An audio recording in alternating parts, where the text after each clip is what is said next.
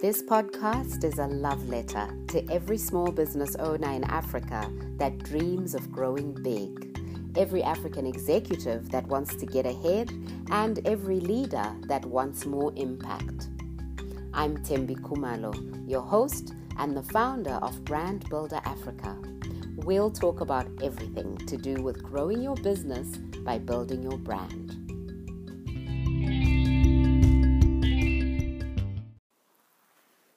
Hi there. Today I am talking to a woman who is passionate about the potential of technology to help bridge global inequality. Her name is Sonwabise Mzinyathi, and she is the chair of the board of directors for the South African Women in ICT Forum, a forum that serves to create opportunities for women in South Africa's ICT sector and ICT-enabled industries. She's the founder of Source Creations, which is an impact investing company focused on environmental, social, and governance innovation in the technology space. She is a young woman whose personal brand just fascinates me because she's so clear about the things she cares about. She's also clear about her value proposition in the ICT space. And I can't wait for you to tune into this conversation and to give us your feedback after. Here we go. So we at Brand Builder are on a crusade, should I call it, to get to the heart of personal branding for women leaders, and specifically women leaders in Africa.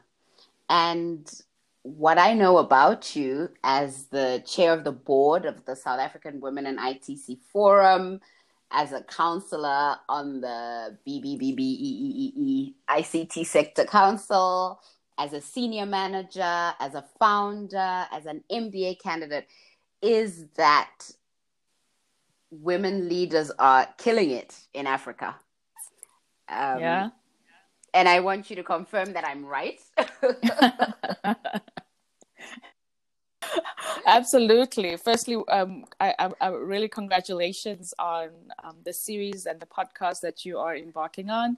Really, really fantastic. Women leaders in Africa are really, really killing it, and far too few of their stories are actually being broadcast and being told. So congratulations for that, but also thank you on behalf of women leaders. Thank you. So speaking of far too few of them, you're in a space where there's far too few of them, that being ICT. Tell me a little bit about that, about your experience as a woman in ICT and what that even means. Like, what does ICT cover? Okay, sure. So ICT, broadly speaking, covers broadcast, telecommunications. It covers information technology, and as well as electronic systems. So that's what we mean when we're talking about... That's pretty broad. Yes. So that's what we mean when we're talking about industry. You would have heard buzzwords like the fourth industrial revolution, artificial intelligence, data, big data, coding. That's only a little bit. That's only part of what the industry encompasses, actually. That is really good to know, because I always feel left out when people talk about ICT. But I'm feeling now like, actually, I could belong. Right? No, definitely. Yeah, broadcasting is definitely part of the ICT sector. Okay. Yeah. And so what is the experience of women in that sector in Africa, would you say? So funny enough, the South African Women in ICT Forum has just supported a report called the Leaky Pipeline Report, which is talking about the retention rate of women in ICT. And it was authored by an amazing, phenomenal woman called Saison Kunda. And it was in partnership with the Black IT Forum and Precisional Growth. And that report consisted of both qualitative and quantitative research around the experience of women in the sector. And it was saying women tend to leave the sector between the ages of 30 to 35. Right. That we're still sitting at this day and age, still sitting at just less than 23% of women in the sector. And this is just broadly ranging in the whole sector. If you delve into things like cybersecurity, you'll find less than into things like AI research or big data. The percentage shrinks. The 23% covers the whole sector. Right. And the experience of women in the sector, Thembi, believe it or not, is that they still feel unwelcome. They still feel like it's a boys' club. Yeah, and they still feel like corporate ICT firms are very masculine in nature. They're toxic. Of course, the culture. Yes, the culture. And it might, sometimes it's just in a really covert way. In ways that they don't even realize that they are perpetuating it. Yeah. The gender pay gap, I mean, that is something that we've been fighting for years. That still exists. The fight is still on. Exactly. So what should women be doing? What conversations should we be having? Where should we be putting our hands up? And generally, what sort of noises should we be making? On what platforms? How can we help? So I think to a certain extent, it's the old age things we've been saying we must do. And the first of them is ensuring that as a woman, you have both mentors and you have sponsors. When you join this sector, the ICT sector, but also any male-dominated sector, make sure that you have mentors and sponsors that are both male and female. Because if you're joining the playground, you have to partner with those males in order to drive change. Okay, makes sense. Makes sense. Then the next thing sorry, go ahead. And I just want to put this to bed. Early in our conversation, there's this thinking that women don't support women, that it's very hard to find a woman mentor, that a woman's gonna, work to keep you down if she's above you, and so on. Would you say that is true in your experience or in your observation, or that it's a myth? Because I have a position on this. But I won't preempt you.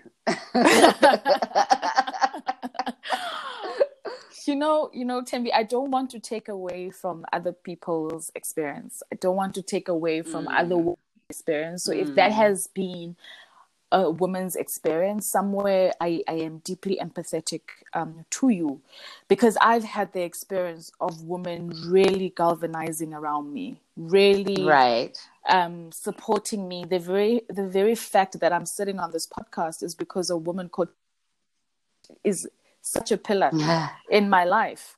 And I think I had also taken a decision myself to support women. To really ensure that whatever seat I have, whatever voice I have, I am prioritizing women in those conversations. And that has completely changed my outlook on that perspective. Okay. Yeah. No, I think actually what you said about not invalidating other women's experiences is really important and a good lesson for me, because I feel very strongly that this pull her down thing is a myth, that it's perpetuated by those who benefit from it, which is men largely. But yeah, I think you're absolutely right. I have a 17-year-old daughter, and lately her anthem is all about feelings being invalidated. So I tiptoe very cautiously around my responses to anything she says, because, I'm always in danger of being accused of invalidating her feelings. So I think it's important. She's an amazing, very mature daughter for 17. Wow, 17-year-olds are a bit like that, I think. I think they're like that. So speaking of children and girl children in particular, what do you think the future looks like for your daughter? You're a mum, and one day, your little girl is going to be a big girl and she's going to be looking at career options and making her way in the world. How much of what you are dealing with as a woman, say in ICT, or as a woman in Africa, or as a Black woman in the workspace, how much of that do you think she's going to have to deal with too? Oh God, I hope none of it. But the reality is that, so the World Economic Forum at the beginning of the year had said it will take us 100 years to bridge the gender inequality gap. Then COVID happened, and post-COVID, they've revised this to say it will take some 230 years. Oh, wow. I know. Oh, wow. Yes, for us to reach gender parity. That is incredible. Like, how did that number just double over a 6-9 month period? So they look at the data sets and how we've transgressed or regressed, rather. Wow. Because of the impact of COVID on our economies, on our policies, on the spend on gender equality. And then they make an analysis based on that. Wow. I'm stunned. I hope it doesn't depress you. Because it bumped me I had to dig deep to really continue, right? To really continue, and precisely for my daughter and her generations, because I also believe, Thembi, that the things that you do come back to reward your generations. I believe that when you do good, it might not directly impact you, but it will benefit those that are coming after us. And right. So I've learned to continue and to ensure that I am continuing, trying to get us to a point, at least to understand why gender parity is important and how we should normalize it. I mean, that's such a great way of looking at it. And, you know, being Zimbabwean, living and doing business in Zimbabwe, that's something that I am going to definitely take as a takeaway from you. Just saying to yourself, it may not change in my generation, but whatever impact I have or whatever, change I stimulate in my time could well benefit the generations that follow me. Thank you for that. That actually just gave me such goosebumps. Knowing what Zimbabwe is going through, that gave me goosebumps. Yeah, it's deep. Yeah. So let's talk about being or becoming a woman. Like, how did you become the woman you are today in the context of a world in which, you know, it's largely, especially in the workplace, run by men, and you're not necessarily welcome in your field of expertise? How did you navigate that, and what are the kind of helpful points that you can give to younger women trying to do the same? I think for me, firstly, it's my parents. Hey, Thembi. I call my parents God's love in human form. They really made me believe that I am the greatest and that I can be and do whatever I want, and that I don't have room not to do well. They never gave me an opportunity to dwell in failure or to slack. They really didn't. And I used to be upset about that. But now I really appreciate the fact that they never ever allowed me to sit in a place of failure or doom and gloom. And then I think, of course, is having grown up in a really toxic country, and being made to realize very early that as a woman, I have to be aware of my gender. I have to be aware of where I am and how I'm speaking and to whom at all times, made me become more deliberate and intentional about the steps I take and the decisions I make and the way I act and for what reason. I'm not saying I didn't have a childhood. I had a great childhood, and a great and the great varsity, and I was a child, but I was always very intentional and aware of my gender. So you were crafting your personal brand from an early age, making all these really deliberate and intentional choices. Correct. Very, very correct. And then also I always found that God always gave me what I needed when I was ready. So when I got into my workplace and I needed to learn work ethic and efficiency, He brought me someone that would teach me that. So that and that person was a male. And I'm so grateful that my first sponsor and in the workplace was a male, because he taught me that in the workplace, the fact that you're Black, the fact that you're a woman, if you work for a global company, the fact that you're an African works against you. Right. So you always have to come extra prepared. You always have to prepare for every single meeting. You are that person who's sitting up at night reading, because your opinion, nobody cares about it. So when you have an opinion, you always have to back it up with data. You always have to back it up with facts and evidence. Because in this world, unfortunately, Black, female, African is the least of the food chain, according to to the patriotic system. I mean, it seems so unfair, but on the other hand, it has made you always work to excellence as your standard, right? Absolutely. Absolutely. And then when it was time for women to come teach me that being feminine is beautiful, that being a woman is actually my story, and that is what will carry me to my next, then I met women who were so empowered, sure of themselves. They didn't, pull down syndrome for them was not a thing. They didn't understand that. For them, they felt like you. Like you need to introduce me to those women, because that's my tribe. Just like you, they're like, what nonsense is that? What pull down? What's such nonsense? Like, I don't know what you're talking about. Like, and such powerful females, and those women sit on boards for global companies.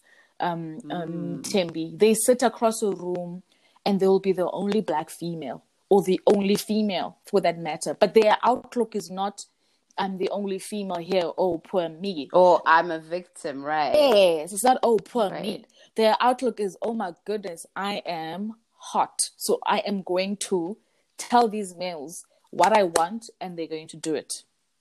Wow. Now you are giving me goosebumps. They're like, we're going to use this seat to influence, to make sure that we drive change. And when we're done, there's going to be more women around this table. Wow, that is fabulous. So you've really had a very rich kind of mentorship, support, coaching, and guidance community around you from childhood, it sounds like. Yeah, absolutely. I've had my bad share of life happens. But when I look back and in hindsight, I've had still have an amazing support structure around me. That's fantastic. So where are you taking Brand Sonwa? What can we expect to be hearing about you in the next, because we want to be ready. The Hype Club is out here. You want to prepare yourself. Our war cries and our chants, exactly. Right. So funny enough, I am one of those people that I want to still be able to walk past people on the street and them not recognize me. And then after I walk past, I want them to go, oh, was that Sonwabisa Mzinyathi? Then Google. Then they read up about me and they're like, oh my gosh, I can't believe she did XYZ. And when you are about to interview me again, when I'm rich and famous on your podcast, I want them to go, who? And then they do their research and then they realize, oh my goodness.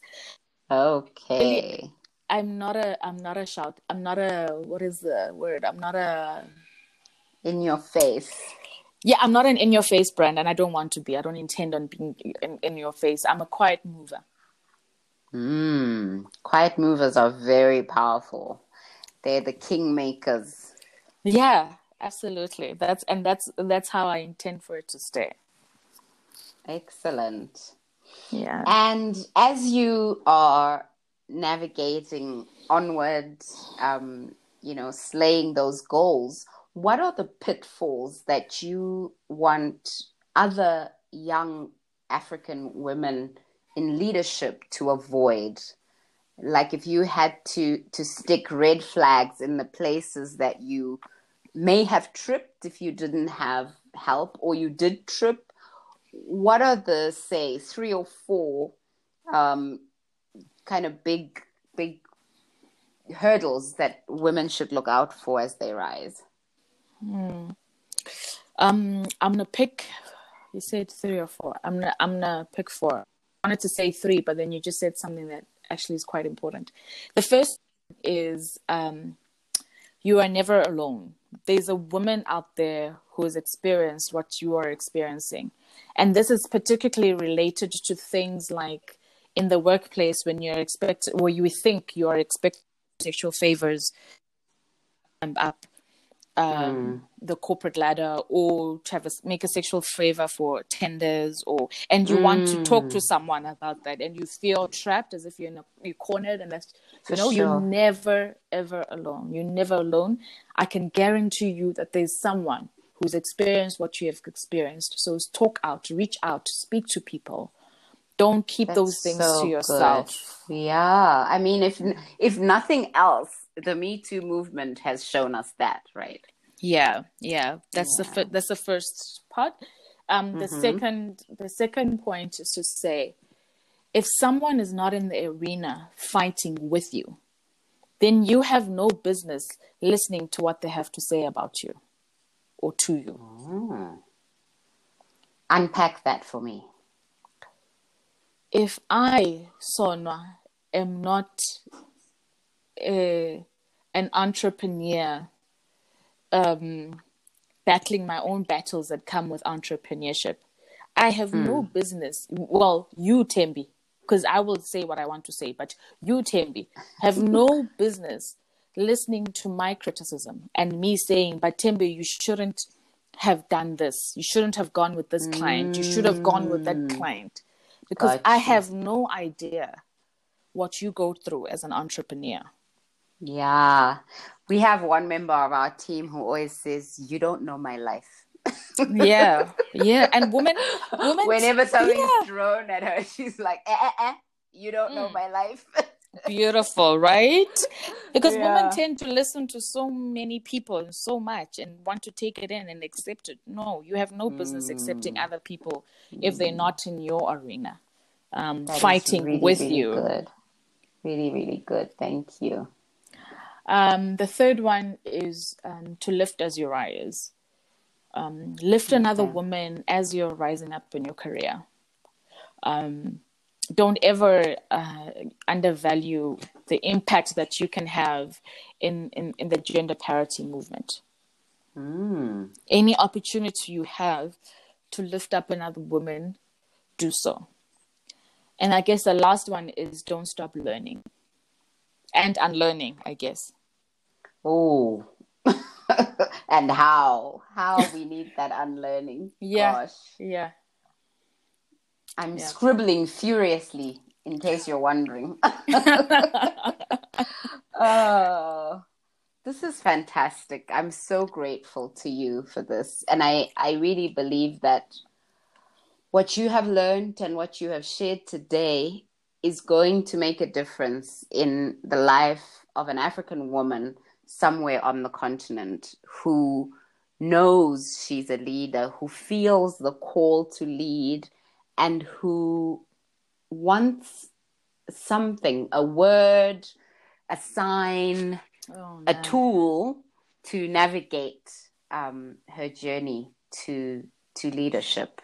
So I appreciate you so much. Any last words for us before we close?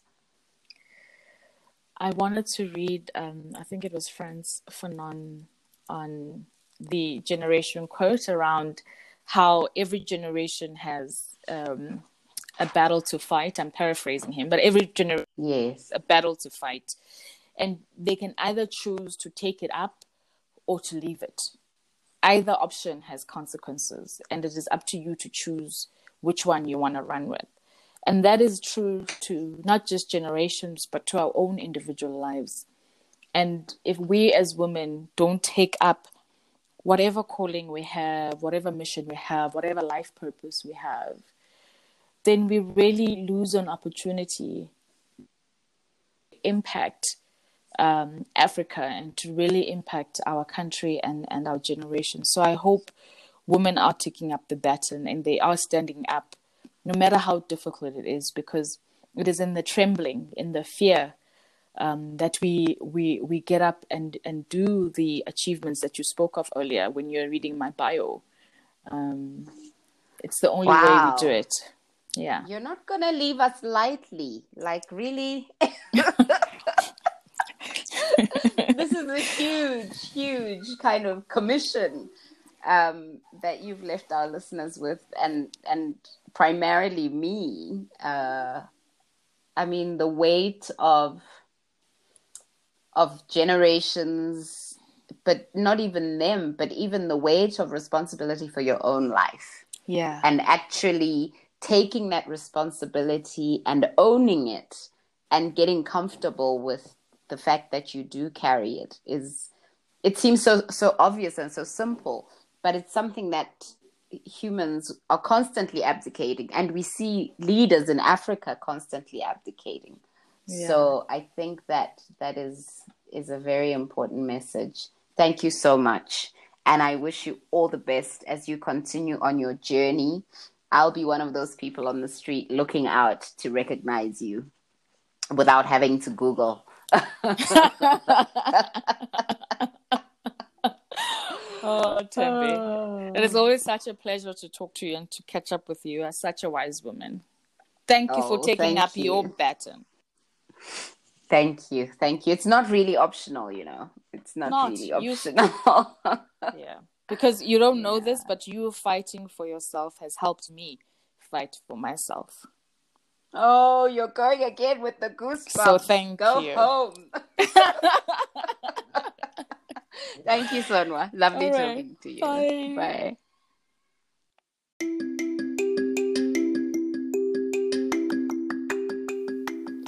You've been listening to Brand to Build, a podcast brought to you by Brand Builder Africa. We'll be back here next week with more thoughtfully curated content for entrepreneurial leaders who are doing business in Africa. Stay, subscribe, and let us know what you think or what you'd like to hear about next.